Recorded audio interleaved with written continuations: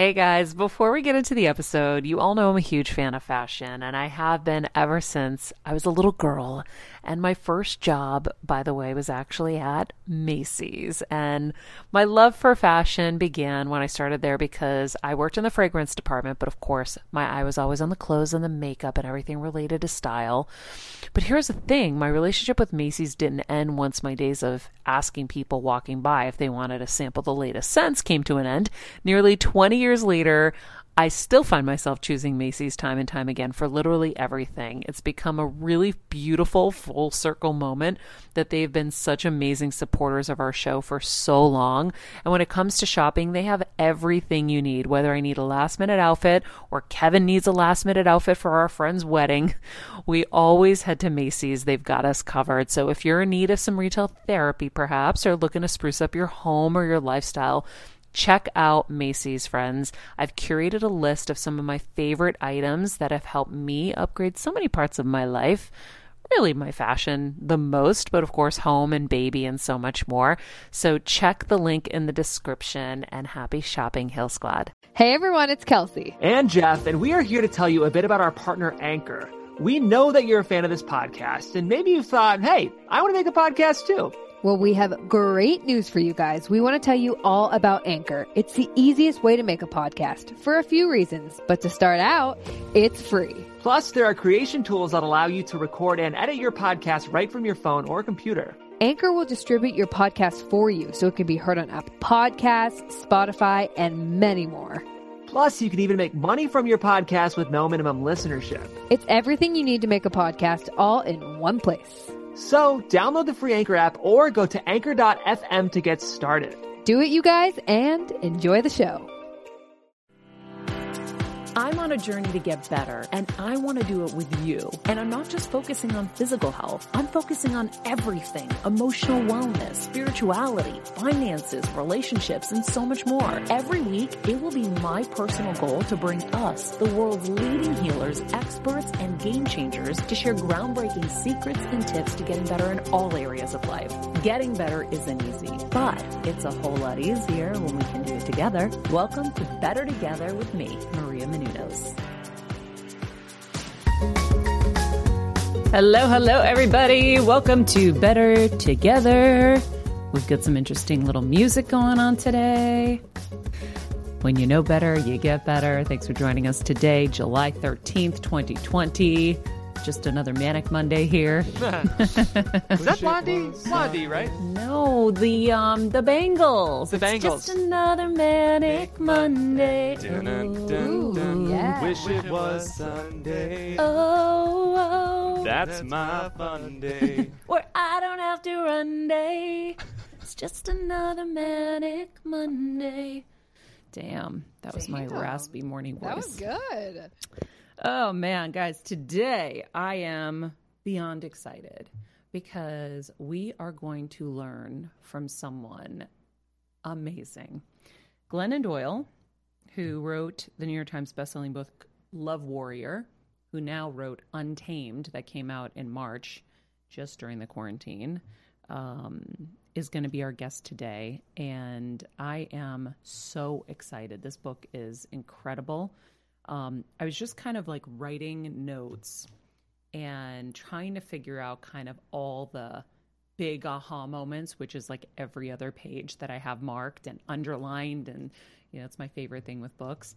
That's why it's so hard to lend my books, because they're so personal, because I write all my notes. I'm like, me, this is me, or shit, I got to do this, or whatever. And you're like, I don't want everyone else to read my issues. But that's what I do with these.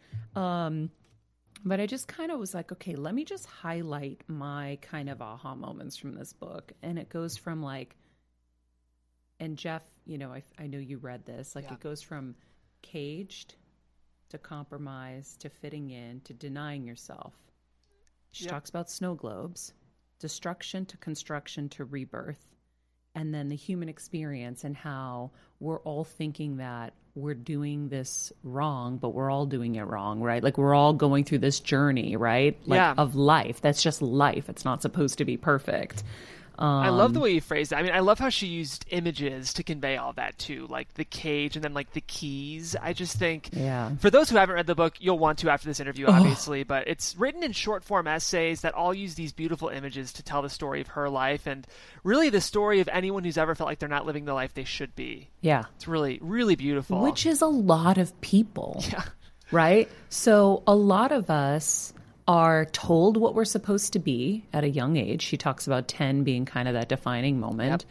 A lot of us are told who we're supposed to be, and then we just try to fit that mold, right? Like that's where fitting in comes in. And then at some point you start feeling like you're denying yourself, and that's where angst probably comes from. And, then you're, maybe going down paths because you're suppressing and repressing and then you continue to make poor choices because you're basing them on what other people think you should be doing or say you should be doing, and it's not matching up with your inner being. And then, boom, you wake up one day and you're like, I hate my life. Yeah. And if you aren't outwardly saying it, you are living that because you are unhappy and you don't know why you're unhappy. When you're just like, and you just can't figure it out.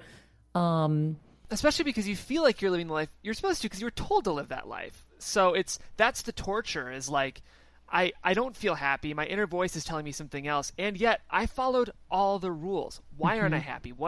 I feel like that's the sort of story that resonated with me. Even, she says this book is specifically targeted toward women, which in a way it is, but I also resonated with a lot of what I read in this book. It's really, really incredible stuff. Well, Jeff, I'd have to think you grew up in the Midwest, right? Yeah. Everyone who grows up there is supposed to be a certain something, right? Like I stereotype you guys. I'm like, oh my God, I love Midwesterners. They're so sweet. Well, guess what? What if you're not sweet? Right. Do you have to fit that mold? Right? It's interesting. You bring up a great point. And, Glennon, it's interesting. We come from really similar church backgrounds, too. Like, I've known who Glennon Doyle is for, over a decade because, very interestingly, the church my sister interned at when she was even younger than me was the church Glennon went to and was raised in. And she's pivoted a lot since then. She's lived all these kind of different lives, but as an influential thought leader in all of them. So it's really, she's just fascinating. Yeah, I fully understand that kind of... that desire to please, especially as girls, right? You're taught to be a good girl and all of that. And that's why Anita Moorjani was such an incredible guest for me. She wrote the book Dying to Be Me. And I so understood, especially growing up in an immigrant household, there are all these kind of ideals of what you're supposed to be, even on another level, I feel like. And where my American friends had a little bit more leeway and they could just be themselves, whatever, we had to make sure everybody knew we were perfect. Yeah. In the church, what are they going to say? And all of that. And so I know my journey after my brain tumor was apparent to me as a rebirth. And she talks about kind of destruction of the old to construction of the new and your rebirth. And I approached it like that. And that's why I wrote my dad a letter and said, when I come out of this, should I come out of this, I'm going to live a very different life. I'm going to live the life that makes me happy, that is maybe going to be different than what you've been seeing. Because before I was racking up accolades to be like, look, Dad, look, Mom, look. And that wasn't serving me anymore, and it wasn't making me happy anymore. And so I didn't want to feel pressure from them, and I wanted them to just love me the way I was without kind of the prerequisites, let's say, right? That's why we love dogs, because they just love us for us, yeah. Right? That's why that love is so pure and so different than the love for your spouse, your parents, your kids, or whatever. I don't know what it's like to have kids, so I know that could be different. I don't know, but my parents love their dog, and they've said to me, Muddy, when you're on the go 24/7 like me, guys, finding ways to make life easier is so important for my health and sanity. And that's exactly what my friends at Macy's do for me. From working there as a teenager to now going to them for so many of my daily essentials, it's been my go-to for so many years, and having everything in one place is such a time saver for me. With being a first-time mom, for a while now, as you know. I've had plenty of those, and being able to rely on them for all the things has been amazing. Plus, having everything in one place has made being a new mom just a little bit easier for me. So I know we're all focusing on our families, our health, hopefully, our jobs, and everything in between, but it's time to make your life a little easier. And to help you out, I've curated all of my essentials from Macy's for you and the whole fam. All the details are in the show notes below, or you can just click the link in the description to get your hands on them too. I have some new pics on there, this little bomber jacket, this little black dress. You're gonna love it. We love him more than you people. And guess what? I said, I understand that because he loves you unconditionally, right? I love you, I think, unconditionally, but guess what? I have some conditions, like, Mom, I want you to keep trying. Don't quit, right? With your cancer. Like, keep fighting. I'm getting frustrated with her when she quits in certain areas, right? Yeah. So no matter what, humans are going to have some conditions. And that's why, you know, the love with animals, I think, is just such a gift. And if we could model that as humans, well, that would be amazing. I don't know if we're perfect enough like dogs to be able to do that. But what a great example they set. But yeah, I think this is so amazing. I haven't gotten to the quote of the day, but here we go. When a woman finally learns that pleasing the world is impossible, she becomes free to learn how to please herself. And that is from Glennon Doyle, our guest today. Ooh. Damn. I love that. Me too. Guys, if you haven't subscribed to our YouTube channel, please do. Maria Menounos. We're going to continue to bring you this amazing content, but we do want to ask for your help in building that out, and you'll get those little notifications that will remind you that a Glennon Doyle is going to be on the show, so you don't miss it. And as we always say, we're better together, so if you could help us by rating, commenting, subscribing, we would be so grateful. We see those numbers going up, and we see the reviews coming in, and we're so grateful for it because we can't do it alone. So we're better together, and if you could help us, that would be amazing. And of course, if you haven't joined our Patreon, please do. That's where we kind of deepen our work. We go deep diving on some amazing YouTube videos that we can't do here, and we learn together. So please join us there. Some really sad news. Last night, right before I went to bed, I looked down Twitter, my social media. I really am hoping social media gets murdered. I'm right behind you. I think a lot of people are right behind you on that I really think it needs to die. It needs to be murdered, shut down. Let's call it a day. Let's go back to pen pals. G talks about that. She agrees with you, Maria, and she'll want to talk about really? That. Yeah, she says that like social media is one of the biggest deaths to our own inner voice because it's these outside voices that still continue to prevent us from discovering who we are. So definitely a conversation she'll want to talk about if you do. Please, can we create the like spiritual Navy SEALs to come murder social media and just end it? Like, we need to nuke social media. Anyhow, I did go on it last night. Very briefly, and saw that Kelly Preston, John Travolta's wife, had tragically passed away. She was diagnosed with breast cancer 2 years ago, had been bravely fighting it. I had no idea. And I guess nobody else did either. They kept it private. Yeah. And, you know, it's so sad. Of course, they lost their son, Jet, years ago. And so a lot of kind of tragedy that they've had to deal with in their family. So our hearts go out to, or my heart goes out to John and his family. They're very sweet people. Have always been kind to me.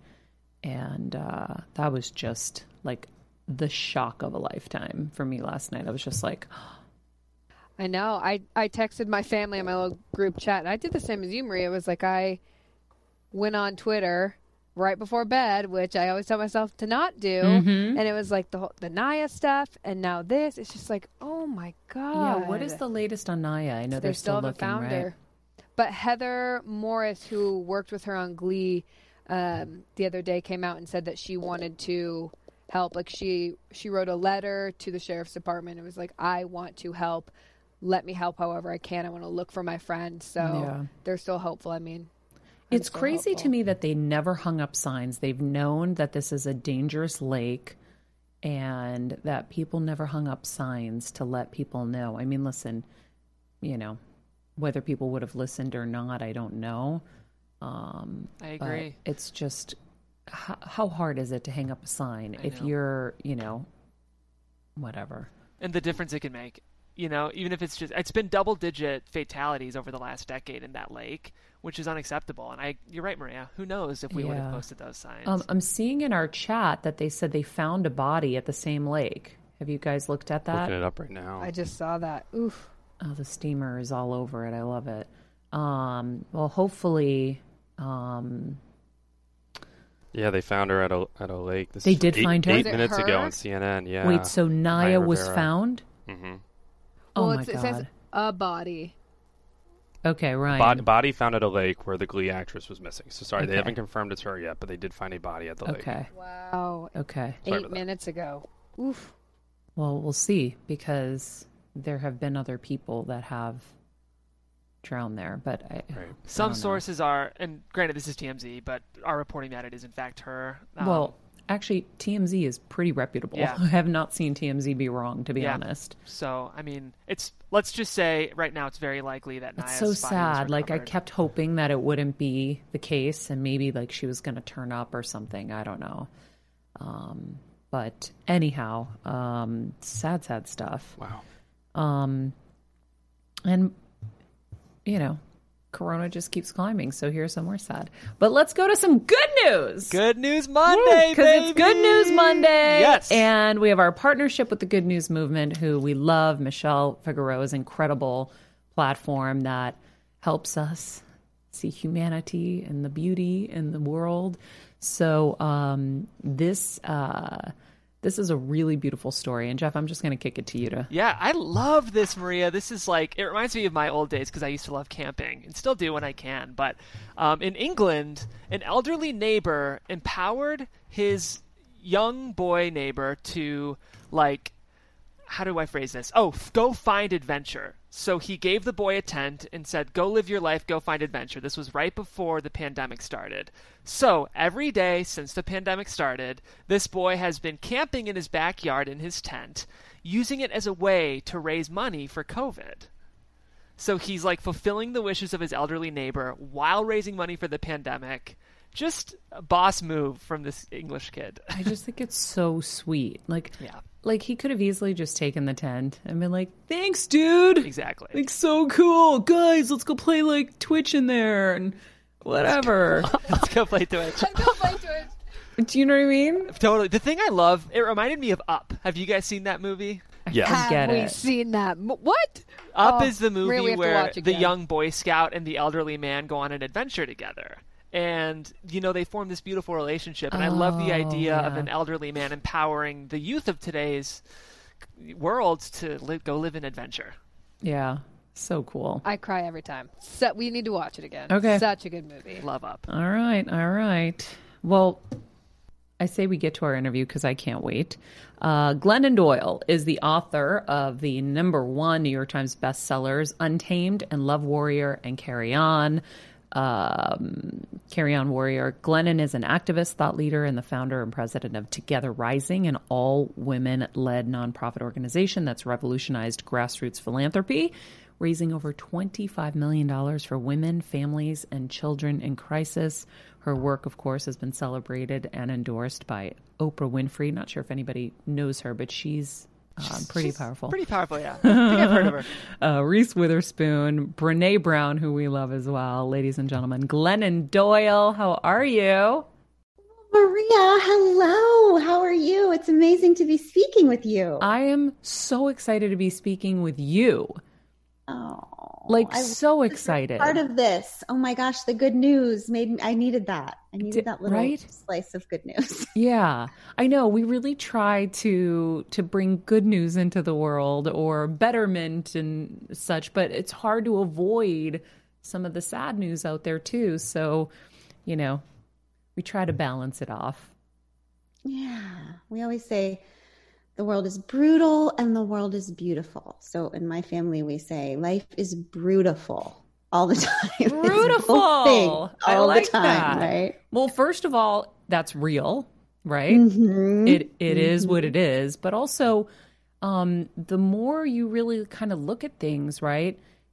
Contrast it's essential, right? Yeah. And yeah, so that's the best. That's, we need a different system. We need a way to feel happiness without also accessing grief, but I haven't found it, right? I think that's what I figured out when I got sober, was that, if I want to feel joy and the highs, then I have to also accept pain and the lows, right? Yeah. It's all or nothing. Ugh. Yeah. I mean, it's hard because, you have to go through the death and destruction like you talk about to get to the rebirth. And that shit in the middle is what sucks. But you can't get there without it.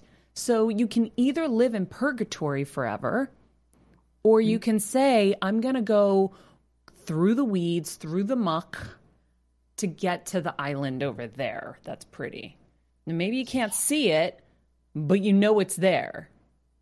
Yeah. Or you're hoping it's there and you have no friggin' choice because the island's burning behind you. Right. And you're like, and shit, you're I gotta just go treading through. water. Right?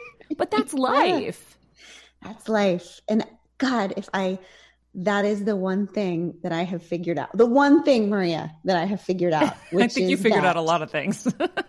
There is just you used the term purgatory. There is no resurrection without the crucifixion first, right? That all of our problems come from trying to get to the resurrection without allowing ourselves to be crucified first, right? And we do that in big ways. We do that by calling for peace and love and light without first asking for justice, right? Because that's the pain before the rising. But we do it in our regular lives too.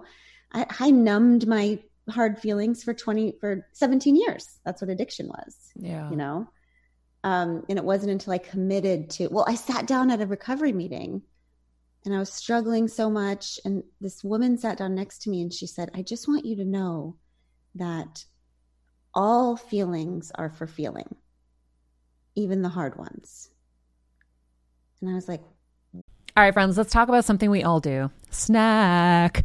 Trust me, I've definitely overindulged in the past, but as you know, I am focused on my health these days, and I think I found the healthier snack that you don't have to lose out on the flavor, and it's definitely become my go-to. It first came into the house because of Kevin. He was obsessed with Wonderful Pistachios, and then I got addicted, and now it's in my travel bag. I don't leave home without it. It's in our glove compartments because they don't melt. Right now, my favorite flavor is the sweet chili flavor. It feels like some of the naughtier kind of snacks I used to use, where I used to lick my fingers after. Now I lick them and I feel safer. Plus, Wonderful Pistachios is one of the highest protein nuts. Each 1 ounce serving has 6 grams of protein, giving you over 10% of your daily value. That's crazy, guys. So if you're looking for the perfect snack, trust me and head over to www.wonderfulpistachios.com to snag a bag of Wonderful Pistachios. You're going to love them. What? It felt like such a light bulb because we live in a culture that tells us that just happiness and gratitude and joy are for feeling. Yeah. And that pain and doubt and anger and jealousy and all of those kind of feelings are for numbing and deflecting and pretending we don't have. Right? So yeah, all the transformation in my life came when I just realized, being human isn't about feeling happy. It's about feeling everything. Yeah. Right? Even when that makes us a little less pleasant and efficient. Yeah. I mean, we had Jeff, what was it? Dr. Susan David on the other day talking about exactly that. Harvard psychologist, and how important all the feelings are, and that it can't just be about happiness because those other feelings are there as signals. Mm-hmm. And if you're not listening to the signals, then you can't. It's like the signals are there to say, oh, there might be another path you might want to go on, or there might be a new decision you want to make. And when you're so heads down, this is why I think trauma is like, losing your job or whatever kind of destruction happens, and we've gone through something similar recently, you know, your head's down, you're working, and you never look up. And so if you're not going to look up, I think God just says, let me throw a few bricks down at you. And so the bricks come down, and then you look up and you're like, oh shit, I'd been in a gerbil wheel going, not thinking about this in any other way. But first you go through pain. You're like, why, God, why? And then you wake up and you're like, oh shit, maybe that was an old model. Maybe that wasn't serving me anymore. Maybe I've outgrown that. Maybe that's not the way this business should run anymore. Maybe, then you start ideating. And then when you're open to something new downloads come in, and then you're like, oh, okay, maybe we'll go this way. And guess what? Maybe it won't work, but that was definitely not friggin' working. That's right. And so that's why shit happens. And that's why I love the notion that life is happening for you, not to you, because even the bad is there to help you to get to the good. And specifically, I mean, it's just, I can't believe that whole thing you just did. I am going through that exact situation right now that you just described with something with my work. So it's just amazing and affirming to hear you describe that entire destruction before. Yeah. Well, we'll talk after because I already know what it is. I just felt it because I just went through it, and I can help you. Not that you need my help, but at the same time, we all need each other, and we're better together. Yes, Maria. Thank God. Life is so terrifying, and the only way to get through is with other people who are equally terrified, but also honest. Yes. Right? Honest about all of it. Yeah, it's hard. You know, that whole destruction thing is real. Mm-hmm. And I know the pattern, right? I never know what's going to happen next in my life, but I do now know the pattern that like, it's always first the pain, then the waiting, and then the rising, right? So the thing happens. And then even though I know that after pain usually comes newness, that doesn't matter. I'm still panicked, suffering. Upset. I'm freaking out like it's never happened before. Yes. Like my life is over. Even though there's a little voice saying, oh, this is just the pain part. That doesn't matter. Yes. Like we recover quicker though, because we've gone through the pattern so many times. Yes. That's why it's awesome to be in our 40s. Thank you, God. Yes, because we've gone through this so many times that like, I feel like that period of shit gets truncated down a little bit. So it's not as extended. And then we also know how to reach out to people to not live in the silo alone so that we can get some help to come in and some rescue boats to come help us. Yes. Yeah. And then there's the waiting where you don't know yet what all of that shit just meant. And you think it might all be meaningless. And you're looking forward to the rising, but you also really don't believe it'll come. Mm-hmm. Yes. Right? Yeah, you just think it's death. Yeah, you just think you're dead. Yep. And then comes the rising. So there's that process, which I've experienced so many freaking times. But it's what I've also experienced is the specificity of hard emotions and what they can actually teach you, right? Like envy. Okay, so envy is this emotion that we're supposed to pretend we don't have.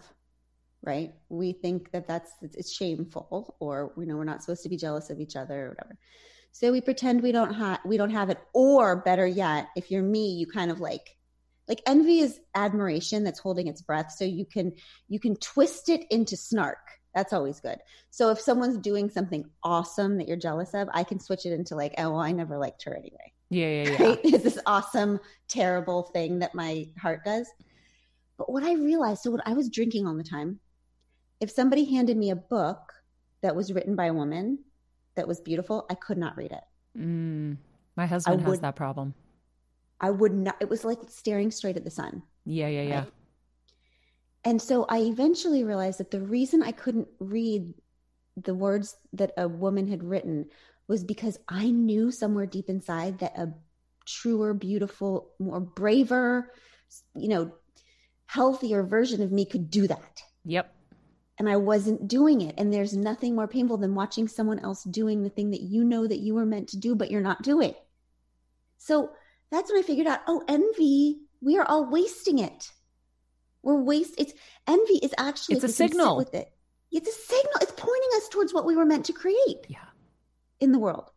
right? But we waste it because we think we're supposed to be ashamed of it or not or not have it, because nobody teaches us not to be ashamed of negative emotions, but to use them as instructive. Now, I have learned that negative emotions are instructive, but maybe not like directional. Like maybe you shouldn't act on them all the time. I'm still learning that. Yeah. In my mid 40s. Yeah. Like a friend just recently taught me the strategy of save as drafts.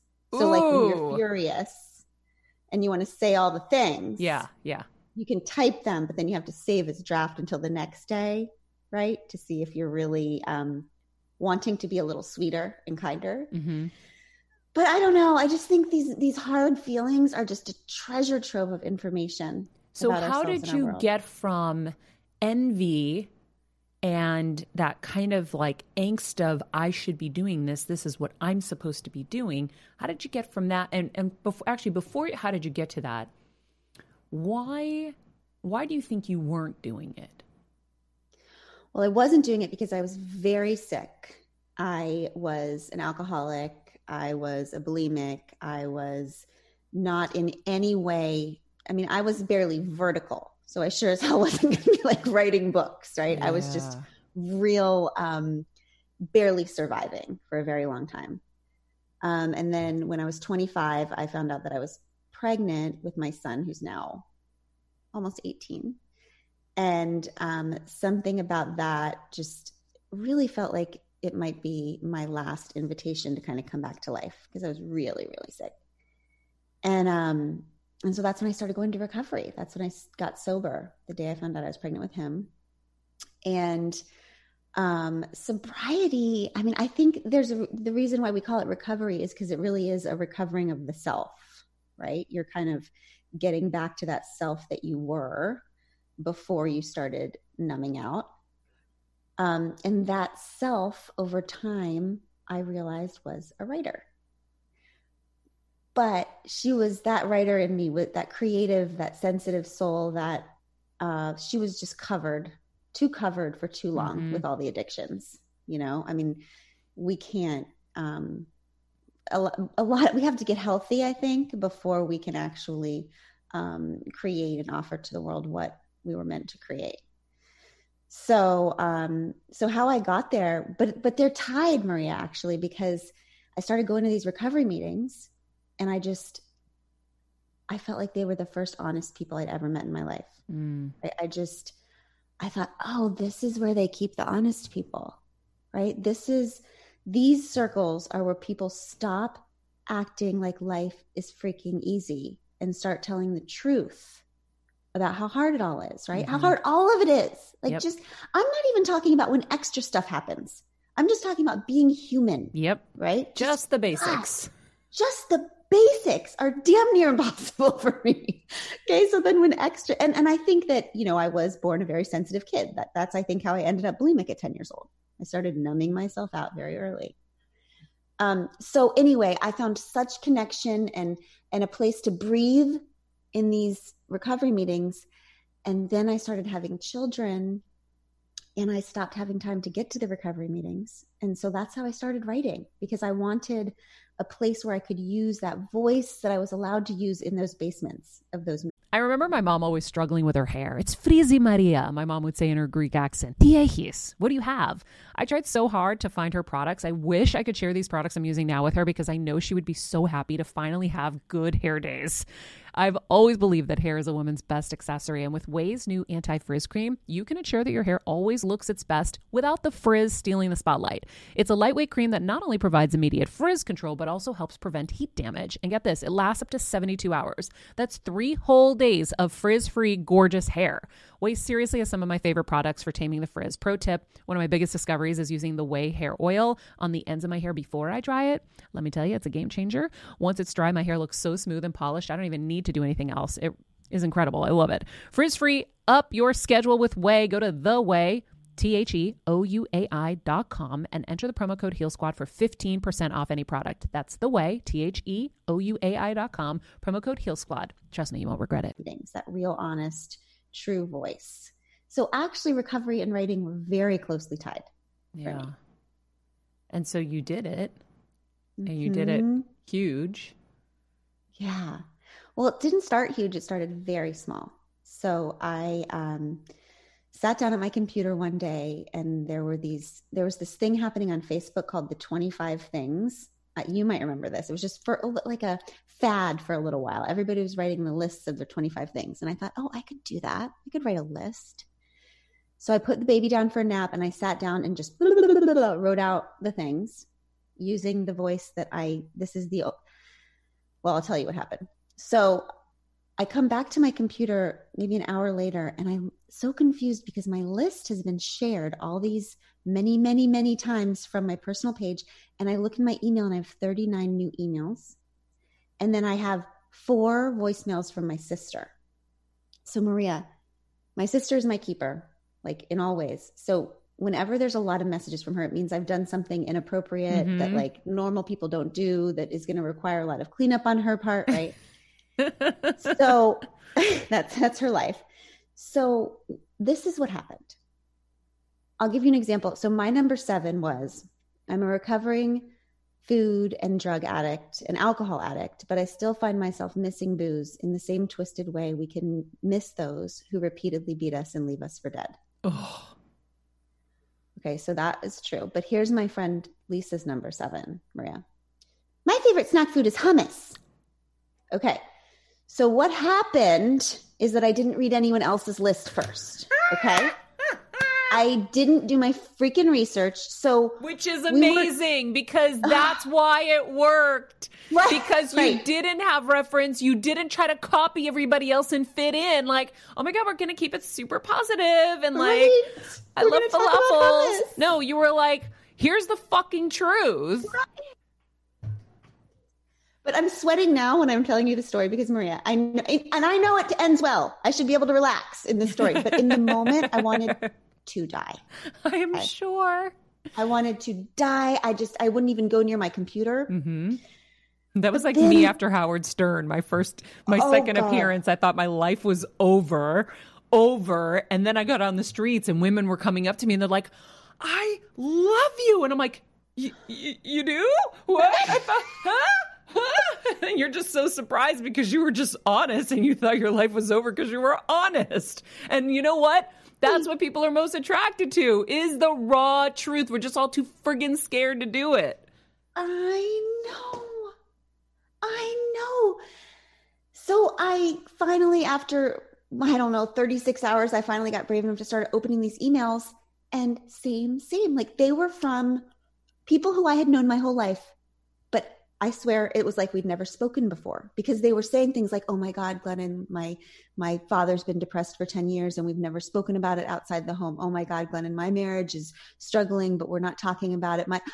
Me too. Right. And I thought, oh my God, we are down here acting so like, we are so busy acting like our lives are perfect and shiny that we are not bringing to each other the stuff that we were meant to help each other carry. Yeah. It's so ridiculous. Mm-hmm. Right? And we're all trying to be shiny and admired. Mm-hmm. And then nobody freaking knows us. Mm-hmm. And then we wonder why we're lonely, because being admired is not the same as being loved and known. Yep. Right? So after I read those emails, I was like, damn, maybe this like shamelessness thing I have, which if I have any gift, Maria, that's it. It's like when they were passing out shame. No, I marked it in the book. You're like, shamelessness is my spiritual teacher. Yeah. Like I was like, oh my God, yes. They missed me with the shame, when they were giving it out. So, and it's, so I thought, okay, I could use this thing, this shamelessness that's been, a liability, as like what I do. Because it is, this truth-telling thing can unlock people and help them be less lonely. And what else are we trying to do down here except just all be a little less lonely? Yep. So true. Oh my God, this is so amazing. Maria, that was one of those times, right, where I was like, oh, I did the thing. Uh-huh. It's over. My life is over. I have to move to like a rainforest without the internet for the rest of my life. I have brought shame upon my family. Yes. I will never be able to walk outside of my neighborhood again. I was sure life was over. And then eventually it was that process you just talked about in the beginning. Like, wait, maybe I stumbled into and onto something here. Yeah. right? But it's amazing how often creativity starts with embarrassment. It's true. It really does. Yeah. It really does. And when you talk about shiny, it brings me to just, I was telling everybody, I reached out to an old boss about a month ago and I said, do you remember in 2008, I was in your office and it was me, you, and Billy Bush and a couple of other people. And everybody was trying to get me to join Twitter. And I was like, I feel like social media is the devil. I am terrified. I was terrified, Glennon, to get on social media.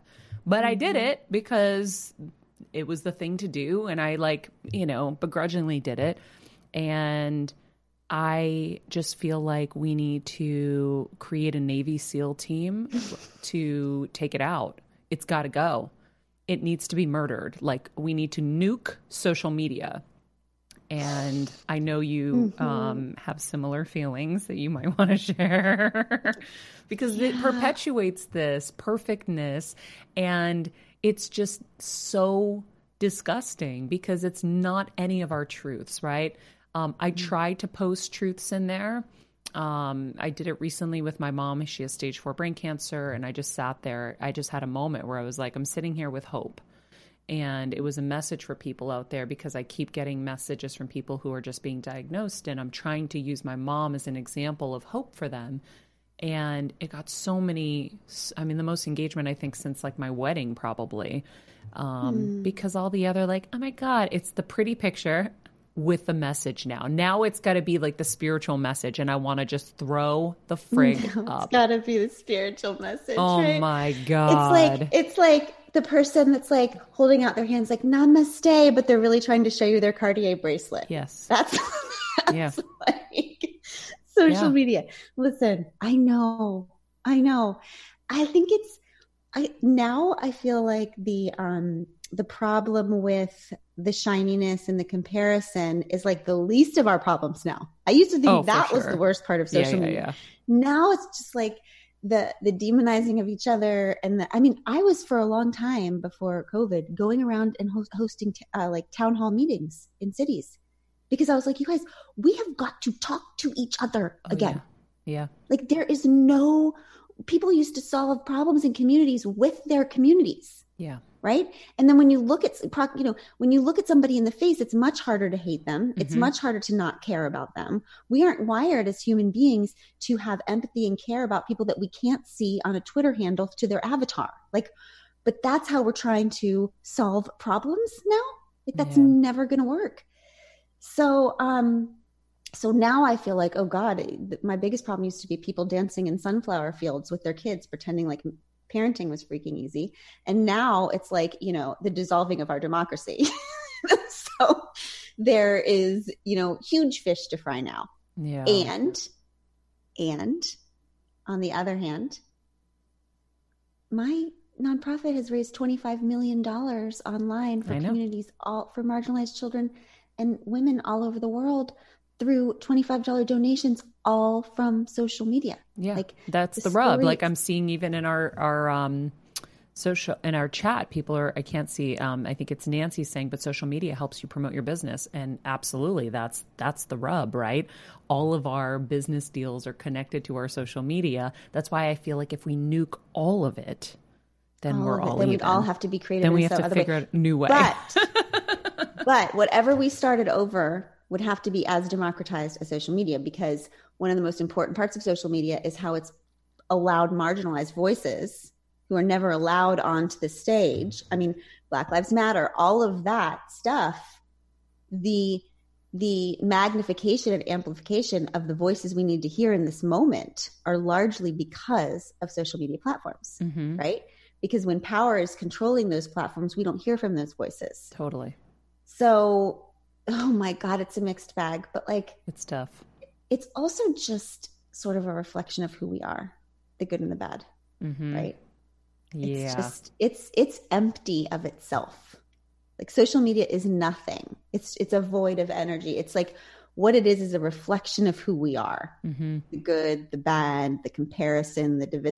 As a first-time mom of the baby, I'm always on the go, whether it's running errands, getting my coffee, going to doctor's appointments, or just spending quality time with little Athena. And that's why I rely on Wonderful Pistachios to keep me fueled and ready for anything, no matter where I am. Kevin even keeps a bag stashed in the nursery. For the nighttime hunger moments. Wonderful Pistachios comes in a variety of flavors and sizes, making them the perfect snack to have literally any time, whether I'm enjoying them during a quick break in between taping this show or I'm on the go and it's in the diaper bag. I do carry it in my travel bag and they're in my car. At this point, when I'm leaving the house, I think keys, wallet, Wonderful Pistachios. Bonus, Wonderful Pistachios is one of the highest protein nuts with 6 grams of protein in every 1 ounce serving. So on top of all that, they keep me feeling satisfied. I'm energized while I'm juggling all this crazy stuff in life. Next time you're looking for a convenient and guilt-free snack, head over to www.wonderfulpistachios.com and stock up on your favorite flavors today, minus the sweet chili. Aggressiveness, all of it. We just need more people using it with intention, for the good. Yeah. That's why I try to stay with watching the Good News Movement because it makes me happy, and the Dodo because animals make me happy. Love it. And I try to just I heard you talking about your dogs. Oh. That's how I am, Maria. My dogs. Right? Oh. They're pure and they're unconditional. And I mean, they're the greatest gifts for that reason. Your book is such a gift. And it's funny. So, it's marked up like crazy and pages are filed and cornered and whatever. And so just before I sat here to talk with you, I was in like a panic because I'm like, how do I boil it down? Right? How do I, you're so incredible and to do it justice. And so I was like, okay, I'm just going to write down like the aha moments, which was a silly attempt, but it went from caged to compromise, fitting in. And then it just like started working. Like it just started going down the list. Caged, compromise. These are the words I put in. Fit in, denying myself, snow globes, keeping disarray, to deny, destruction to construction, rebirth. And then it was page 77. Well, let's go to page 77. I am a human being meant to be in perpetual becoming. My goal is not to remain the same, but to live in such a way that each day, year, moment, relationship, conversation, and crisis is the material I use to become a truer, more beautiful version of myself. To human experience, right? So that goes to like, if this is our shared human experience, right? When you talk about how we hurt people and we're hurt by people, we feel left out, envious, not good enough, sick and tired. We have unrealized dreams and deep regrets. We wish our parents had done better by us. We wish we could do better by our children. We betray and we are betrayed. We lie and we are lied to. There's so many of these that you go through. We believe, we absolutely do not believe. We are lonely. We want to be left alone. We want to belong. We want to be loved. So if this is our shared human experience, where do we get the idea that there is some other, better, more perfect, unbroken way to be human? And then you'll never change the fact that being human is hard, so you must change your idea that it was ever supposed to be easy. And that's where I was like, okay, that's kind of everything I want to go through. That's it. Right? Yeah. If we could just tell people one thing, it would be, if you're just confused and stressed and angry and in pain and lost, then you don't have a problem. You just have a life. Mm-hmm. Right? That this is exactly what it is to be alive. And especially right now, oh my God. Mm-hmm. I mean, I live with the happiest woman on earth. She's like a pathological optimist. And even she's a little depressed right now. Okay. Like what everyone's facing right now. So important to say that. Yeah. I had someone call me yesterday, someone on my staff, and they were concerned about a family member who didn't want to be here anymore. And I said, please tell them they are not alone. Mm-mm. Everyone is feeling so at their end or just can't take it anymore. And so I thank you for saying that, because we're all going through this. So we're not alone. I mean, it's That's a different story now. So I think, yeah, if it's getting to her, that's how I think. If it gets to Abby, we're all in trouble. Okay. Yeah. So, yeah. I used to, when I was getting sober, I just found the whole process to be so excruciatingly hard. It's like defrosting, you've been numbing yourself for so long and then everything hurts. You're just like an exposed nerve. And I was teaching at the time. I actually was a very good teacher. It scares the shit out of people when I tell them that I was getting sober and teaching, but I was a good teacher.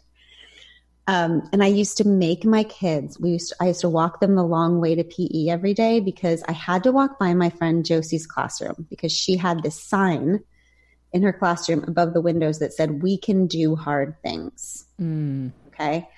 And I had to see that we can do hard things every single day because being human is so, it's such a debacle and quagmire in the fact that we are all so alone in the skin.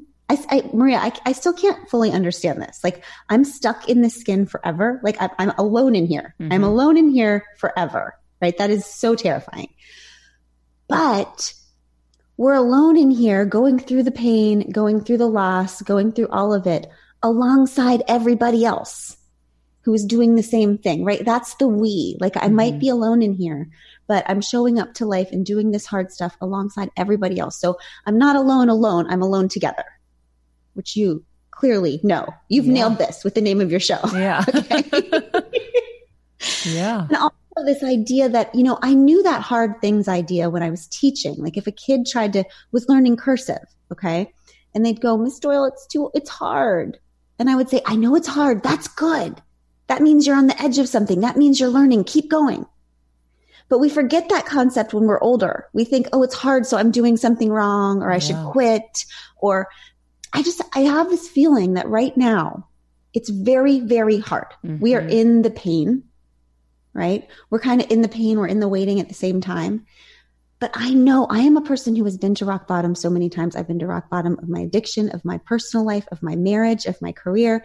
And something beautiful always comes after. Yeah.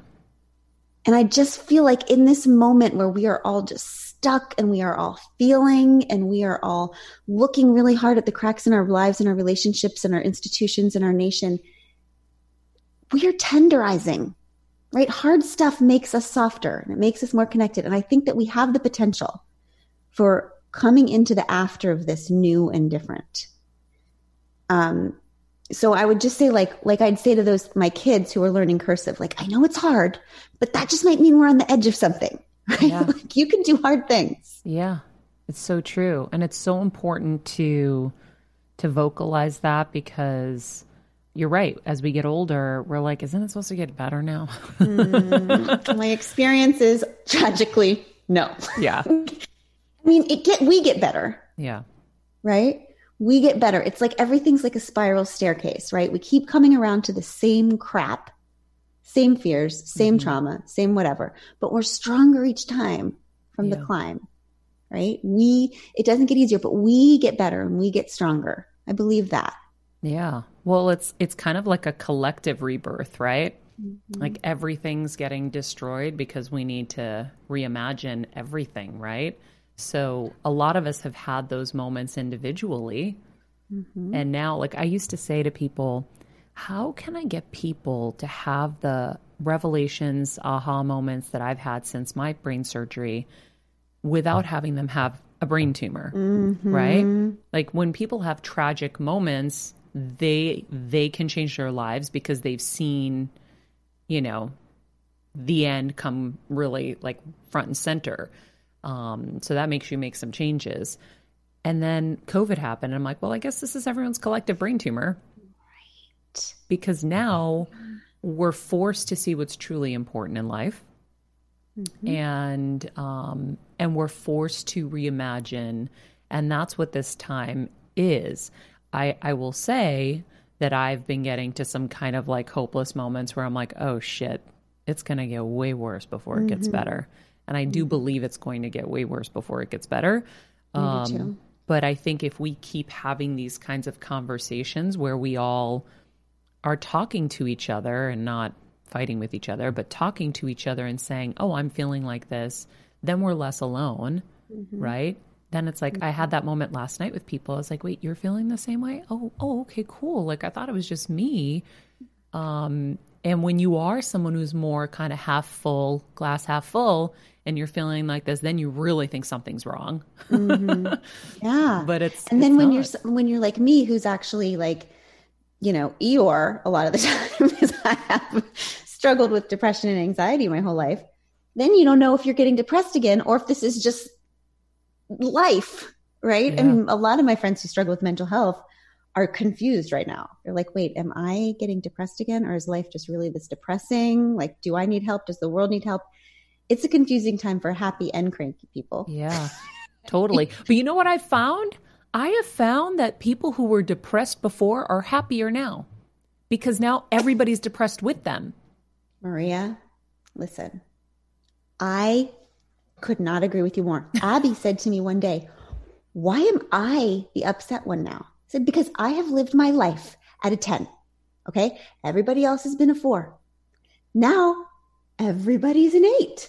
Like, I've been Chicken Little my whole life going, oh God, you guys, this shit's going down. Sky is falling, sky is falling. And then all the therapists are like, oh, relax. And now I'm like, how you like me now, everybody? Yeah. How you like me now? And also, I have been learning my whole life how to show up and have hope and get work done and even thrive while being terrified. Right? I've lived my whole life figuring things out while being anxious. So I think part of it is that people like me now feel like we have something to offer because we've been training for this moment our whole lives, Maria. Yeah. Right? Or you feel less lonely. Like my brother is undiagnosed, but definitely has his mental health issues and drives us crazy. And so I run from him. And so he's been so beyond nice and so beyond cool and calm and sweet. And so I'm like, why is he so happy? He's never been happy. And I'm like, oh, there are no events for him to feel left out of. There's no engagement with people really to have any kind of fights with, right? There's nothing but kind of peace in his life right now, right? He's going to our house in Connecticut. He's like taking care of the grass. There's nothing to disrupt him. And so we call him Pandemic Pete. Pandemic Pete. I mean, that's where I'm like, oh, Pandemic Pete's super happy. Like, he's living life. We're over here being like, the world's ending. And he's like, oh, and literally, he's like, look at the bird that flew into my hand. And he's so cute. He's my a bird just came into his hand. And then, oh, look at the little turtle. And I'm like, who the frig are you? But yeah, it's interesting. That makes me so happy. Yeah. Abby turned to me on the couch. It must have been about day 20. Oh, sorry. About day 20 of quarantine. And she said, has your life changed at all? No, this is what I've always done, is just stay inside and think about things. So for people like Pandemic Pete or me, there are silver linings here. Yeah. Yes. So you talk about anxiety. It's funny. My husband was telling me yesterday, Maria, I think your mission is to figure out how to cure women of anxiety, because I can definitely have some crippling moments with it. And I know that I've denied it for so many years and just powered through. But, going through a situation I've been going through recently, I'm now like, I can't even take a nap without scenarios going through the head. And like, they're like heightened, dreamed versions of, and he's like, if you lost your anxiety, you would soar. And Abby says that to me all the time. So have you figured out anything since I need to figure it out? No, but Maria, I feel like maybe like next Tuesday, I'll have it all figured out. Perfect. No, can we have a session? I figured out none of it. I mean, I know in my head, like I know intellectually what the problem is, right? I know that I have always had control issues, right? That I truly have a deep-seated belief that if I just worry enough, I will earn everyone's peace, right? That like, if things are working out, it is because I spent so much time suffering before the thing, right? Ridiculous. It's completely ridiculous. But this idea that I might live in a universe that will take care of me as opposed to me taking care of the universe, is not something that I have fully been able to embrace yet. Yeah. Although it is my goal, right? I don't know. I really do think of having clinical anxiety and depression. It's like being Tigger and Eeyore at the same time, right? It's like I'm always too low or too high, because anxiety to me, does it feel high to you? It feels like a shaky hovering to me. Like I'm never in the moment, because in the moment is always fine. Yeah. Right? In the moment, you're always fine. It's the worrying about the moments to come. Yeah. And I've gotten better. Like I've gotten really, really better in these last few years, because I really do believe that the universe has our back. And I really do believe that everything's happening for a reason, and not in that way, but that there's a path that you have to trust that's kind of happening. And like you're being led, right? I feel like I'm being led.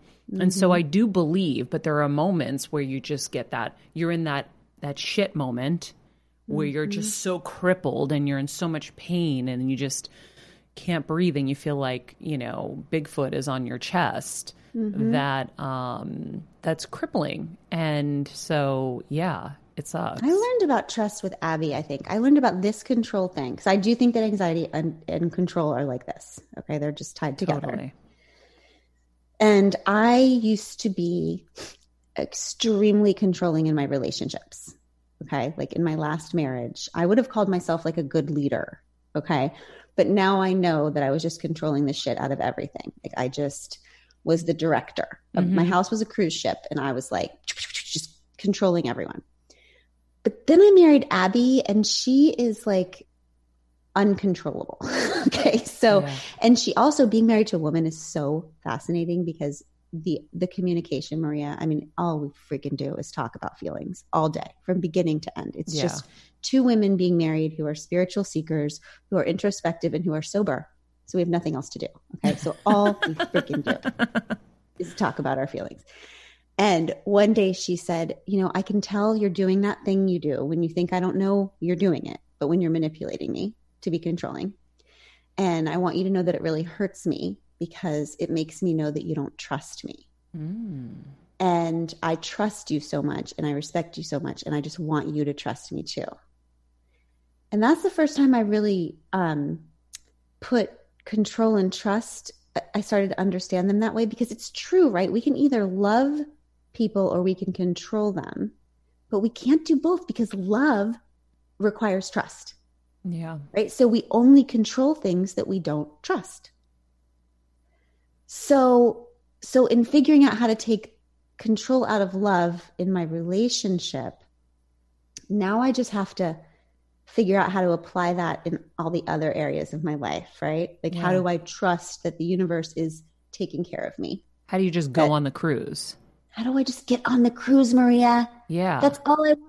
What you just said. I just want to be a passenger on the cruise. I just want to be a fucking passenger. And that's all I want. Yeah. Because when I'm a passenger, I am so happy. Yes. Me too. Just tell me what to do. Tell me when dinner is. Tell me when arts and crafts are. I will be there. Like, and the thing is, Maria, I think we really are passengers. I think no matter what we believe or how much anxiety we have, we really are just passengers. Like, we're never the director. No one appointed us as the director, by the way. No one voted us in. I don't know why we think that we're the director. No one voted us in. We voted ourselves in, so we can vote ourselves out and just be, because here's the thing, like, first of all, everyone will be so much happier around us if we stop being the director that they didn't vote in. And secondly, we're so annoying. Why is it up to us to have to remember to lock? Like every night, I have to lock all the doors, because guess what? No one will lock the doors if I don't lock the doors, and then I have anxiety at night that someone's going to come in, and we have a shepherd that will eat them, but that's still not enough now for me. I still have to go down, lock all the doors, right? But I can't tell my husband, because then it's on his honey-do list, and he doesn't want a honey-do list, because who wants to be told what to do? Like, he's not my kid, right?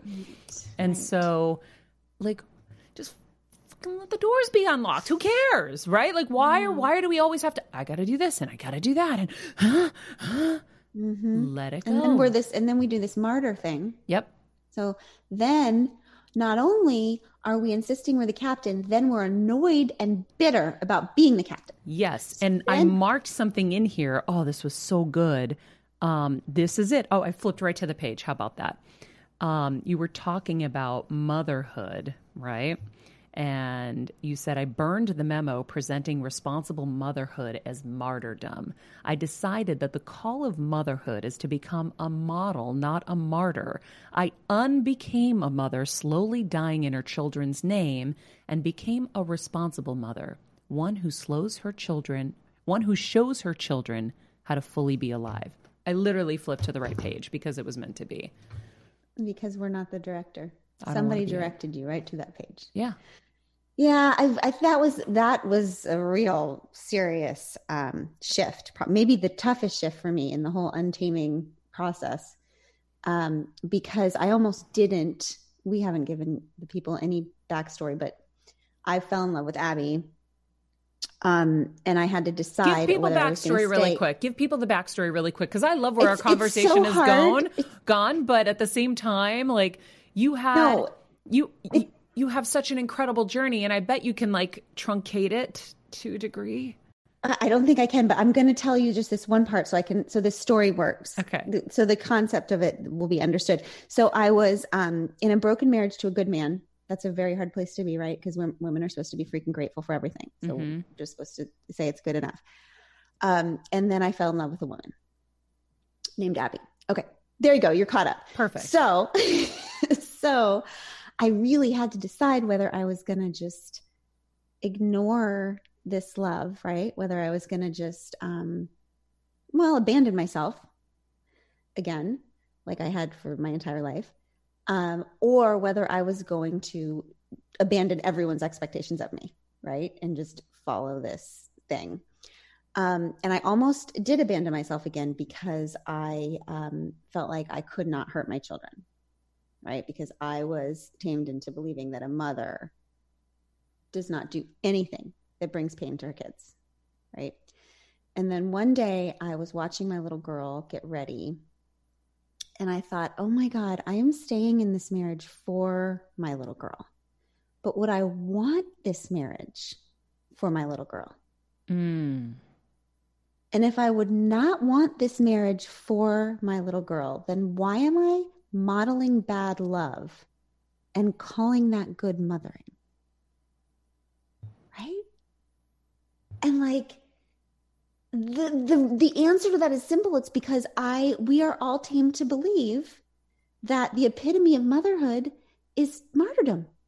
It's to just slowly bury yourself, right? Just bury your dreams, bury your ambition, bury your emotion, bury all of it in honor of your babies. Right? Which is such horseshit. That's just poison that comes down from patriarchy that goes into every version of womanhood that just says slowly disappear. That's how you'll earn your sticker. Slowly disappear. Right? And what a burden for the children of martyr mothers, right? To never really know their mothers.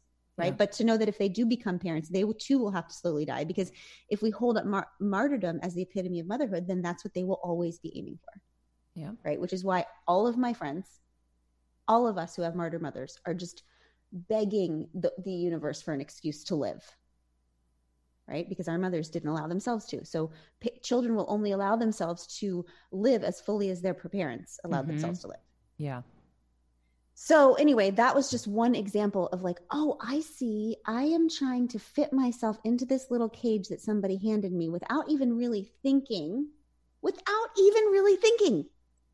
Is this version of what I'm doing the best thing for me or for my children? No, neither. Yeah. But that decision comes with so many repercussions, right? Career and, marriage and just it's literally just nuking your entire world. Yes. Right? What you wanted to do to social media, that's what I did to my own life. Yeah. Which is why, and at a certain age, most people just kind of stay with it and just say, okay, well, I should just be happy and lucky that I even have this. Right? Like anybody around you, oh my God, that scene, I call it a scene because this is like a movie to me. that part in the book where you talk about the appointment you have with your therapist, where your therapist is just trying to keep you in this scenario that you're telling her is not who you are, not what you want. And I mean, it's a very powerful part. It's a very powerful chapter and very powerfully labeled. But yeah, I think that even I have probably given people advice trying to keep everybody together, because I'm always like, well, the grass isn't always greener. Like, and that's true. Yeah. And that's true. And, you know, most of my friends, I would say that 90% of women who are really honest will tell you that they have discontent, right? That there's discontent inside of that they long for something different or more, that they would look at their lives or their relationships or their job or their community or their nation and say, I think it was maybe supposed to be more beautiful than this. Yeah. Right. But I think we don't honor that discontent because we are taught that that's shameful, because we're supposed to be grateful for what we have. Right. But there's something beautiful that happens when women actually do honor their discontent, right? When they stop saying to themselves, well, maybe the fact that I can imagine more means I'm ungrateful. And they start saying, maybe the fact that I can imagine more means that I was made for more. Right. And this doesn't always look like leaving your husband to marry a female Olympian. Okay. Although I highly recommend it for all viewers. But what it often means is just having hard conversations. Yeah. Right. Most of my friends, most of them want different relationships, but they want different relationships with the same person that they're in relationship with, right? They just want to be brave enough to say the hard thing, like to say, no, actually, I need this. Yeah. Actually, I want this from you. Actually, this is the kind of relationship I want to be seen in this way. I want to be cherished in this way. I want to but those conversations are so hard and they rock the boat, right? Yeah. So, you know, some parts of this they don't have to be dramatic. They're just like, we as women have been taught to be peacekeepers, right? So we think we're not supposed to say the thing that will cause any kind of disruption because there's a price to pay for that. But the part of the calculation that we haven't been focused on is that there's a price to pay for not doing it also. Yeah. Cancer and so many other ailments. Let's be real, because we're going against our grain and we are slowly dying. That's why I'm sure you've read Anita Moorjani's book, Dying to Be Me. Oh my God. You literally just die a slow, painful death because we are, as you said, you know, you said around age 10, that's when the taming begins, right? You start this book with this beautiful story about a cheetah that was tamed with a Labrador. So the cheetah acted like the Labrador, and then all of a sudden you're like, wait, why should a cheetah live its life like a Labrador when it's a friggin' cheetah? And so the equation there with us as women is the same thing. We're caged as well in the confines of what the world says we're supposed to be. And that cage is locked really tightly, and it's friggin' awful. And I mean, you have such a beautiful way with words and such a beautiful way of visualizing it for us. And it's so important because, you know, when you continue to deny yourself and what you want, there's nothing good that's going to come in the end from that. No. And we think that that's what our people need, because that's another lie that's been taught to us. Like, we are doing it in honor of someone else. I don't know. Like, we as women have been taught that love means to just disappear. Right? When actually it actually means the complete opposite. Like, love requires us to fully emerge. Right? That's, if there's any other definition, I don't know. Like, you can't be loved. You can't be truly loved unless you are fully emerged. Right? So what we're doing when we hide ourselves over and over again to serve, to placate, to peacekeep, is then we're just taming everyone else. We're just taming our children. We're taming everybody. Like, one of the things that I know to be true is that the best way we can have friends who see us, we can raise children who believe that they are allowed to be fully human, is just to be fully human in front of them. Right? Yeah. Because these cages aren't just for women. I mean, around 10. So we're born these wild individual selves, right? We rely completely on our creativity, on our imagination, on our emotions, on our intuition. And then right around 10 is when we start to internally formalize. We start to really understand social conditioning. Okay. So the signs, everything's happening to us before then, but right from, they say from 7 to 12, okay, is when we start realizing, oh, I'm a girl and this is how girls act. Mm-hmm. Oh, I'm a boy and this is how boys. Oh, I'm a Christian and this is what Christians believe. Mm-hmm. Oh, I'm an American and this is what Americans say. Oh, I'm a Doyle, right? And this is how Doyles act. Oh, I'm an immigrant and this is how immigrants have to be. Like we just have all of these little cages, and we have to lose, or we don't lose it. We think we can lose it, but we just swallow or hide all of our individuality and humanity so that we can fit inside these little cages. Right. And by the way, that was herd survival for a very long time. Right. We knew we needed our pack and we would do whatever it took to stay with the pack. And Maria, what happens if you defy the pack? I mean, I have defied the pack inside of Christianity. That goes real well, let me tell you. Like the pack is just super understanding and sweet about that. They're very Christian about it. Right. So, just how Jesus would have acted. Yes.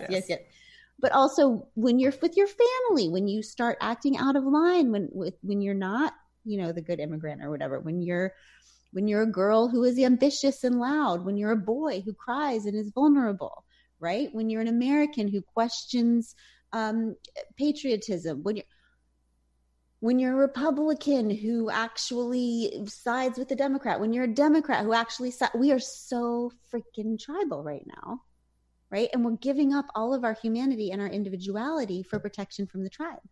And that's not how we're going to survive anymore, right? Like we're at this place in humanity where our survival, literally as a planet, depends on us resisting that urge to hide our individuality for protection from the pack. We have to separate from the pack and reclaim our humanity and our consciences, right? And our intuition and our emotions and our imagination. That's what this next after is going to require. Yeah. Right. For us just to all emerge fully human and say, no. This was pissing me off and we're going to do this differently. Like, this is how I imagine this next thing. And this is how it's going to require everybody to emerge fully. Yeah. Something hit me when you were talking about the taming. I forget what it was actually, but I realized the reason we are controlling is because we were so tamed and we have no control over ourselves because we've lost ourselves. So then we go try controlling other people.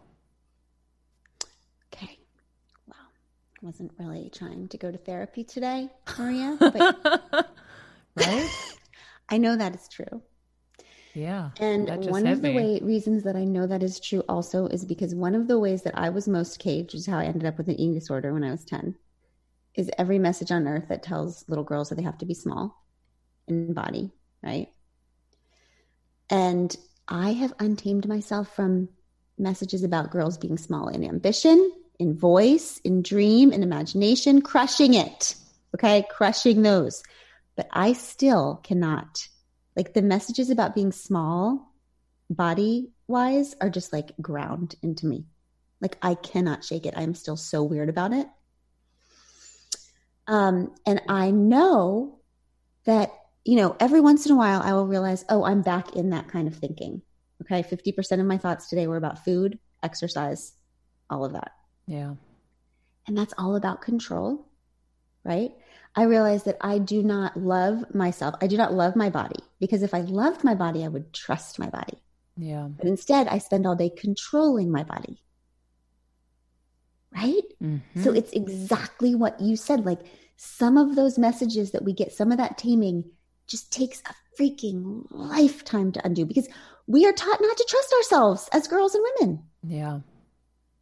Right? I mean, Maria, the first story I was ever taught about girls and boys and God. Okay? Like, the Adam and Eve story. CCD. Yep. Yeah. I read that and I was like, oh my God. I'm at CCD okay, this is Catholic Sunday school, right? And the teacher says, come sit down, everybody sit down. I'm going to teach you about how God made man and women. And I was like, oh my God, this is amazing. This is like a big freaking deal. I'm so excited to learn this. And she says, okay, so this isn't exactly how she said it. I'm just giving a synopsis, how I heard it. Okay. So she says, okay, so there was God and God made Adam, and God and Adam were like bros. Okay. Everything was awesome. They were besties. Okay. And then Adam got bored and needed some help naming the animals. So God made Eve. And then this bitch comes around, right? And she wants more. She wants to know more. She gets curious. She's not just grateful for what she has in the garden. She goes for more. And then all suffering is unleashed on the earth, and all of their descendants are cursed forever. Go with God, girls. Right? Shit. I mean, the misogyny in that interpretation of that story. Like, okay, so it's all our fault. When we trust ourselves, all hell breaks loose. Yep. That is the moral of that story. Yeah. Be grateful for what you have. Do not ask for more. Mm-hmm. Girls. Do not ask for more. Don't be hungry. Yeah. And don't be hungry. Jesus, she just wanted an apple. What if she wanted a pizza? Galaxies would have exploded. What if she wanted to be the president? Oh. Don't be hungry. Don't be ambitious. Don't be hungry. Don't want more. Yeah. That's it. At the root of all of it, at the root of all misogyny is make sure that women don't want more. Because if we want more and we start requiring it, relationships would be balanced, right? Institutions would crumble and have to be rebuilt.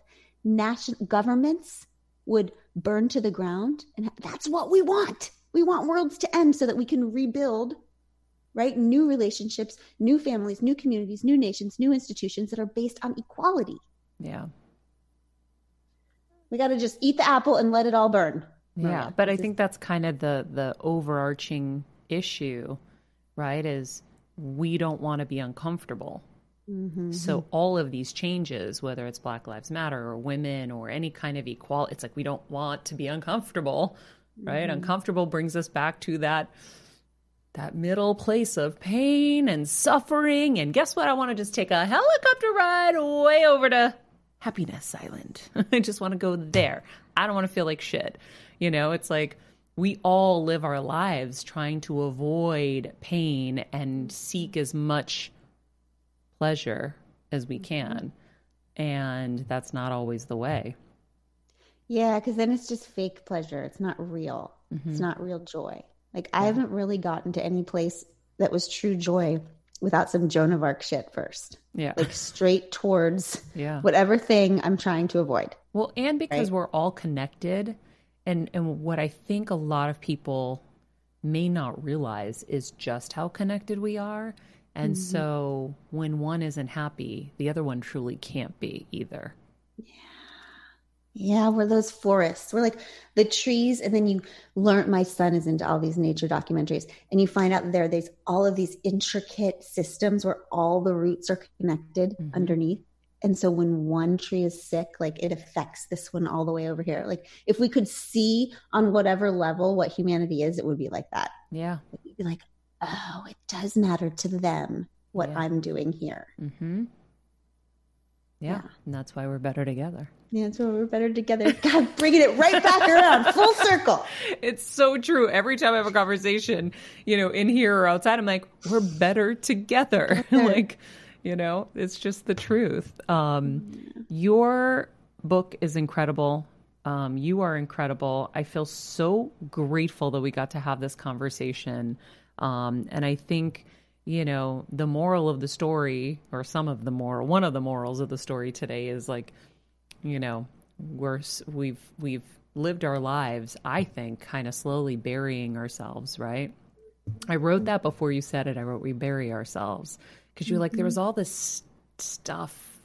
And it's true. Like, I feel like I slowly, you know, built my own kind of grave, and then the dirt kept piling on, then you can't really see clearly, and then you're just lost. And then, you know, I went to a seminar, a Tony Robbins seminar, and like cleared out my eyeballs. And I was like, wait, I can want more and not feel guilty that I want more out of life. And oh, there are some tools that I could actually use to like get me out of this shit. Okay, cool. Like then started clearing out more and started unburying myself. And I think it's the process of unburying ourselves if, you know, we've already done it. But then, you know, if you're in the midst of it as a young person, and I know a lot of young women listen to this, it's like, don't let yourself get buried.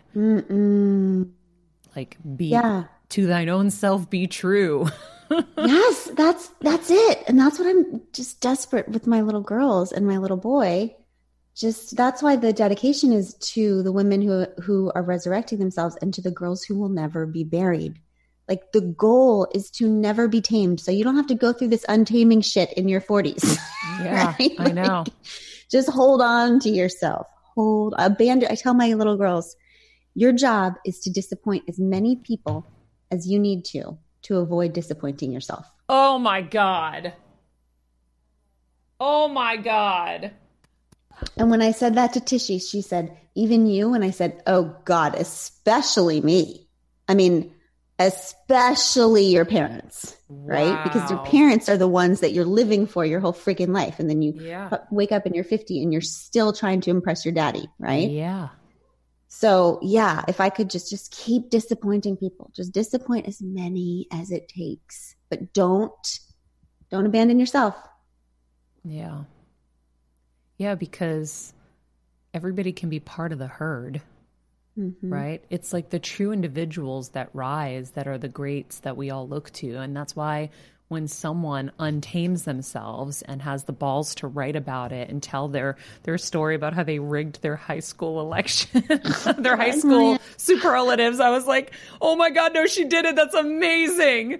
That's amazing. And like, and your wife being like, are you really going to tell that story? And you're like, shit, yeah, I'm going to tell that story about, you know, I don't know it was a golden goddess. What was golden? It's like homecoming court. Maria, I rigged the election. She wanted to be golden, guys. So she rigged her homecoming court election and she was golden. Whoa. You are golden. Glennon, you're golden. Fake gold. No. Fool's gold. No, here's the problem. They didn't see your goldenness then. So you made sure that they did. Okay. So you were like, you assholes don't see me. So I see me and I'm going to make you see me. And then that's that. But Maria, you're ride or die. I can tell. If you're going to try to excuse rigging the high school election for me, then you are my people. I totally am. And you are my person too. And I'm like, I feel like I just made a new best friend today. I always say I am creating my new tribe with this show. I'm like finding my people. And so, yeah, no, I am your ride or die. And I thought that was friggin' brilliant because, you know, it's high school. Oh, that's a whole other discussion. Man. At least we made it through that. We survived it. If we can do that, we can do anything. Yes, we can. Thank you so much. This was so incredible and such a joy and so helpful for people because it's scary to you know, reinvent. And we are in a period where I feel like we all are going to have to reinvent, whether we like it or not. But we're going through it together. So use this moment to read Untamed and find out what your reinvention is through Glennon's reinvention and rebirth. And I don't know. I just think that living who you are is scary, and we all talk about it, like be yourself. And sometimes it's like, I don't know how to be myself because I fucking buried myself so deep I don't even know who she is. That's it. Stop saying I don't know who I am. That's exactly it. It takes a while, don't you think? It takes a while. If you've spent decades being somebody else, it takes a little while to rediscover yourself. Yeah, absolutely. We got to be patient. I have a great episode with Susie Batiste. I don't know if you're familiar with her, but she created Poopery. You know Oh yeah. You would love her. Really? And at some point when we can have social events again, I'll connect us all and we can do something because she's so amazing. But she talked about how she lives her life with like her guiding forces are, is this, do I feel resonance with this or do I feel dissonance with this?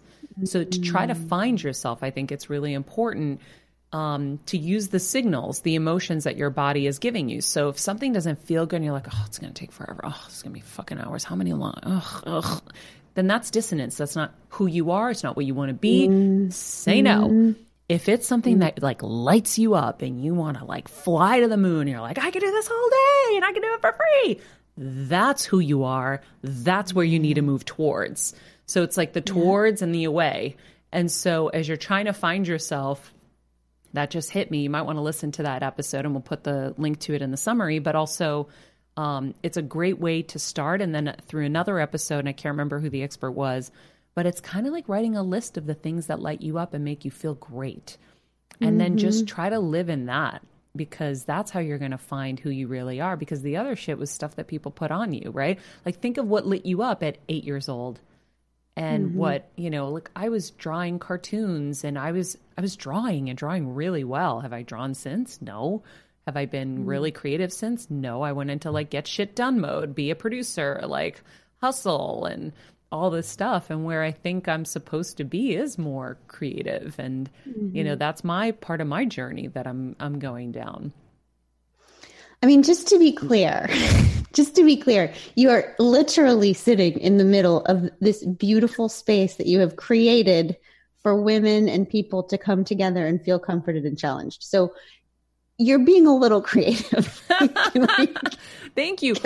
Like right now. I think I'm being helpful. But you know what's funny is after I read your book and after I read how you talk about it in terms of like your creativity, I never thought about that connection. And so, yeah, I think maybe, yeah, you're right. Maybe this is you're creating the shit out of stuff right now, Maria. Thanks. You know, we always say, first of all, in my family and my business, we call it warm. Like, does this feel warm or cold? That's all I want to hear from women anymore. I don't want your entire spiel about why this person isn't right. Is this opportunity right? Don't give me the paragraphs. Does this feel warm or cold? I love that. This feels cold. Got it. Moving on. Like that's because we as women are only used to trusting our brains, which are hamster wheels of shit, right? But our bodies will always tell us the truth. Yes. Right? So does it feel warm or cold? That's all I need to know. And then also like one way to get women out of their heads, because women will always come to me and say, okay, I'm feeling discontent in my marriage, but I can't say this because of this, but I'm supposed to be grateful. So they used words like can't, supposed to, should. These are all indoctrination words, right? This means you're lost in your head. So the idea is to bridge you from your indoctrination head to your imagination, indoctrination to imagination. And the way I found to do that with women is you just say, okay, tell me about the truest, most beautiful marriage you can imagine. Okay. This question, every time, 100% of the times, it shuts down this excuse-making brain and it activates this imagination, because everybody can tell you a story about the truest, most beautiful relationship they can imagine, family they can imagine, job they can imagine, community they can imagine. And then you get people to write it down. The truest, most beautiful. You don't have to do any of it. Don't get scared. You don't have to do, never has to come to life. Just write it out. And then that becomes like this treasure map, because we all think that our imaginations are pipe dreams, but actually that's where our marching orders live. Yeah. Right. So while you're scared of finding yourself, while you don't know, I've had so many friends saying, I don't know what I want to do with my life. I don't even know what I want for dinner. Right. We are not good at wanting or owning our wanting. So this exercise of just taking a minute, trying to activate your imagination and using the words true and beautiful instead of right and wrong. Right? Because right and wrong are just culturally constructed words. They are not pure. They are not true. They are not from the imagination. I have found that exercise help so many people, because it's like we can't make the thing just from our heart. It's like how architects, they have to have the dream, have the vision, and then they have to put it on paper, and then they can build it. Right? It's like the manifestation has to come one dimension at a time, right? So that's just another idea. Like if you are struggling in your marriage, get out of the can'ts, get out of the shoulds, get out of the fear, and just do an exercise. What's the truest, most beautiful thing you can imagine? Yeah. And you might find your marching orders there. I love that. Great advice. Glennon, will you be my new best friend? Yes, done. Yay. BFFs, ride or die. I am so lit up. This was so amazing. Thank you so much for taking the time and for sharing, of course, her book Untamed, which came out this year during quarantine of all times. Can be found anywhere books are sold. Her nonprofit, Together Rising, that transforms collective heartbreak into effective action, can be found where, Jeff? It's togetherrising.com. We'll make sure it's in the description, in the episode description as well. Perfect. And you can find her on social media at Glennon Doyle. We'll put that in the summary as well. And you're amazing. Thank you. You're amazing. This was wonderful. This was just absolutely wonderful. I could talk to you all day. Thank you. Me too. Me too. This is the longest interview I've ever done, actually, because I just couldn't stop. And I really wish I could keep going. I have a dentist appointment. Guys, I'm going to the dentist today. I'm scared. God, that's so brave. Right?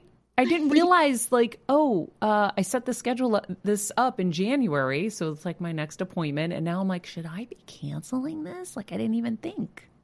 Wear your mask. I'm sure. I think I actually did go to the dentist last week, and it was okay. I felt okay about it. Oh, okay, good. Maybe that's why I was supposed to say this right now. Yes. Yes. I made Abby tell them beforehand, no floss shaming. I don't want you to give me any shaming. Don't ask me when the last time I flossed was. You know it's the last time I was here. I don't. I know. The only time I floss is if there's steak in my teeth.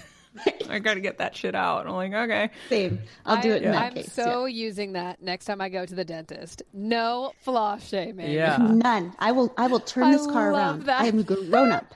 I am a grown up. Ted, that's amazing. Glennon, thank you so much. Have an amazing day. I'm going to be Bye, in touch. Good luck at the dentist. Thank you. Bye, y'all. Oh my God. I am obsessed. I just feel freaking like love her. Our shows keep getting better and better. Oh my God. We're on such a high roll. Don't you You feel like guys, they're yes. weaving into each other too? Like, Yes. She literally said, she's like, I just think we need to use our emotions as indicators and signposts and not directions. Yeah. And Wow. on Thursday, Susan said, our emotions are data, not directives. Yeah. That's like spooky. It's called We're Bringing in the Best People. Yeah. And the best minds are collectively thinking in the same kind of realms. And damn. I'm good. obsessed. Right? Obsessed. That tip at the end, too, about the, what is it? True and beautiful versus right and wrong. Ooh, I'm using that. Right? So And I good. love Warm and Cold. Warm and cold. How do you feel? Guys, she is amazing. I literally feel like I could fly to the moon right now. I'm so excited. Yeah. I mean, you won't be surprised to learn, her clique is like Elizabeth Gilbert and Yeah. Martha, I know I didn't get to that part in the book. I mean, to talk about it, but I loved her meeting with Elizabeth and Yeah. And their instant friendship. And it was just, I was actually nervous before this interview, and I'm never really nervous. I think it's because you knew, you always kick ass, Maria, but you knew you had a great mind and you just wanted to mine it for all you could. And Yeah. the thing that I so admire, and I like hosting too, all of us do, and the thing I've come to really admire about you is what if we went in and tried talking to the people that we bring on rather than interviewing them? Yeah. It's funny because that's something that you've brought to the industry, and it feels like this really simple thought, but it's kind of radical. But it's led to these incredible conversations. I just feel like, I'm just taking notes every day, and it's just so great. Thanks. Totally agree, Jeff. I feel like I'm always so in awe, Maria, when I watch you. I'm like, okay, she's just starting just to chat, and then you get the best stuff out of these people because you really are just having a conversation. Yeah. They're your friends, and I love it. Versus the jumping in with questions that kind of jar, I don't know, get them off the pat. It's the best. Yeah. So tell me why you kudos wanted to to you. write this book. right. I mean, come on. Right. I can't. No. But I think, but thank you guys. I don't know. I am so excited. I was telling Kevin, even this morning before my meditation, I'm like, I need to keep forming my tribe. I feel like I was so heads down working for so many years. And then I had other distractions and whatever. And I'm like, I really need these friendships in my life. I really need these people that I'm simpatico with that I can help, that they can help. Like there's that exchange. And it's funny. I went and I met our guest. What day? It was Erin last week. Erin Faulkner. What day was she? She was Wednesday of last Wednesday. week. So I went and I met her for breakfast. It was my first go out thing.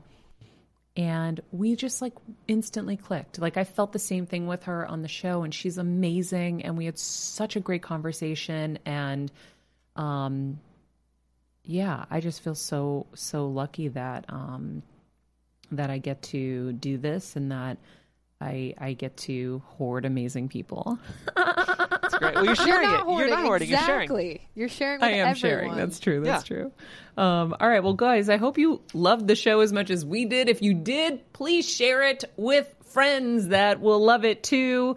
And help us by subscribing to YouTube and tell those friends to subscribe too. And I want to ask just quickly, Maria, I know there's a lot of people listening right now who responded the way I did, and probably specifically women who responded a ton more. Oh, yeah. It's really easy to hop on on Apple Podcasts. You're helping share the show. I'm not usually as urgent about this, but you're helping share the show. So please, please, please hop on Apple Podcasts and write that review if you felt moved by today. Yeah, Sarah wrote on Friday, best show ever. What? I saw this one this morning, and she said, Maria is my go-to show. I look forward to my daily episode treat every day. Thank you, Maria and company, for all you do. Sharing this with my friends. We are better together, right? And I was like, yeah, thanks, Sarah. But we're at 764 ratings. Help us get to 1,000, please. Let's do it before July, the end of July. If we can make it, we can do that. August 1st, we start with 1,000.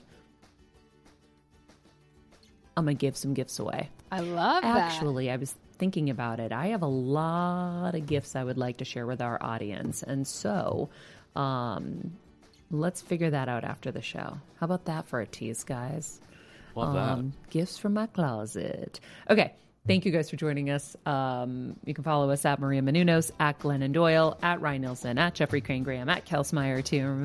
Remember, guys, my brain is so fried. Yesterday, I couldn't say the right names. Someone would say, hi, I'm Ryan. I'm like, did you say Jeff? And I'm like, they're like, no, Ryan. I'm like, oh, shit. And then every word was coming out wrong. So I think I'm a little fried, and I don't know. You've been doing a lot. Shit's getting real in the brain. But anyway, be nice people, make good choices, and be present.